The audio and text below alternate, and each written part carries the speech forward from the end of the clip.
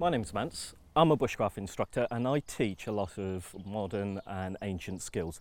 Today we're going to look at fire lighting and look at our modern way of lighting fires and also how prehistoric man had to light fires.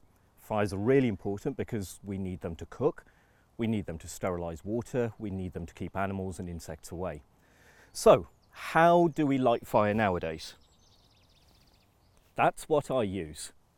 A lighter, nice and easy, gets me a flame every single time. But modern man didn't have this.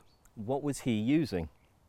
He was using things such as bows and drills, or using things like iron pyrites and flint to catch these very, very cold sparks to create the flames.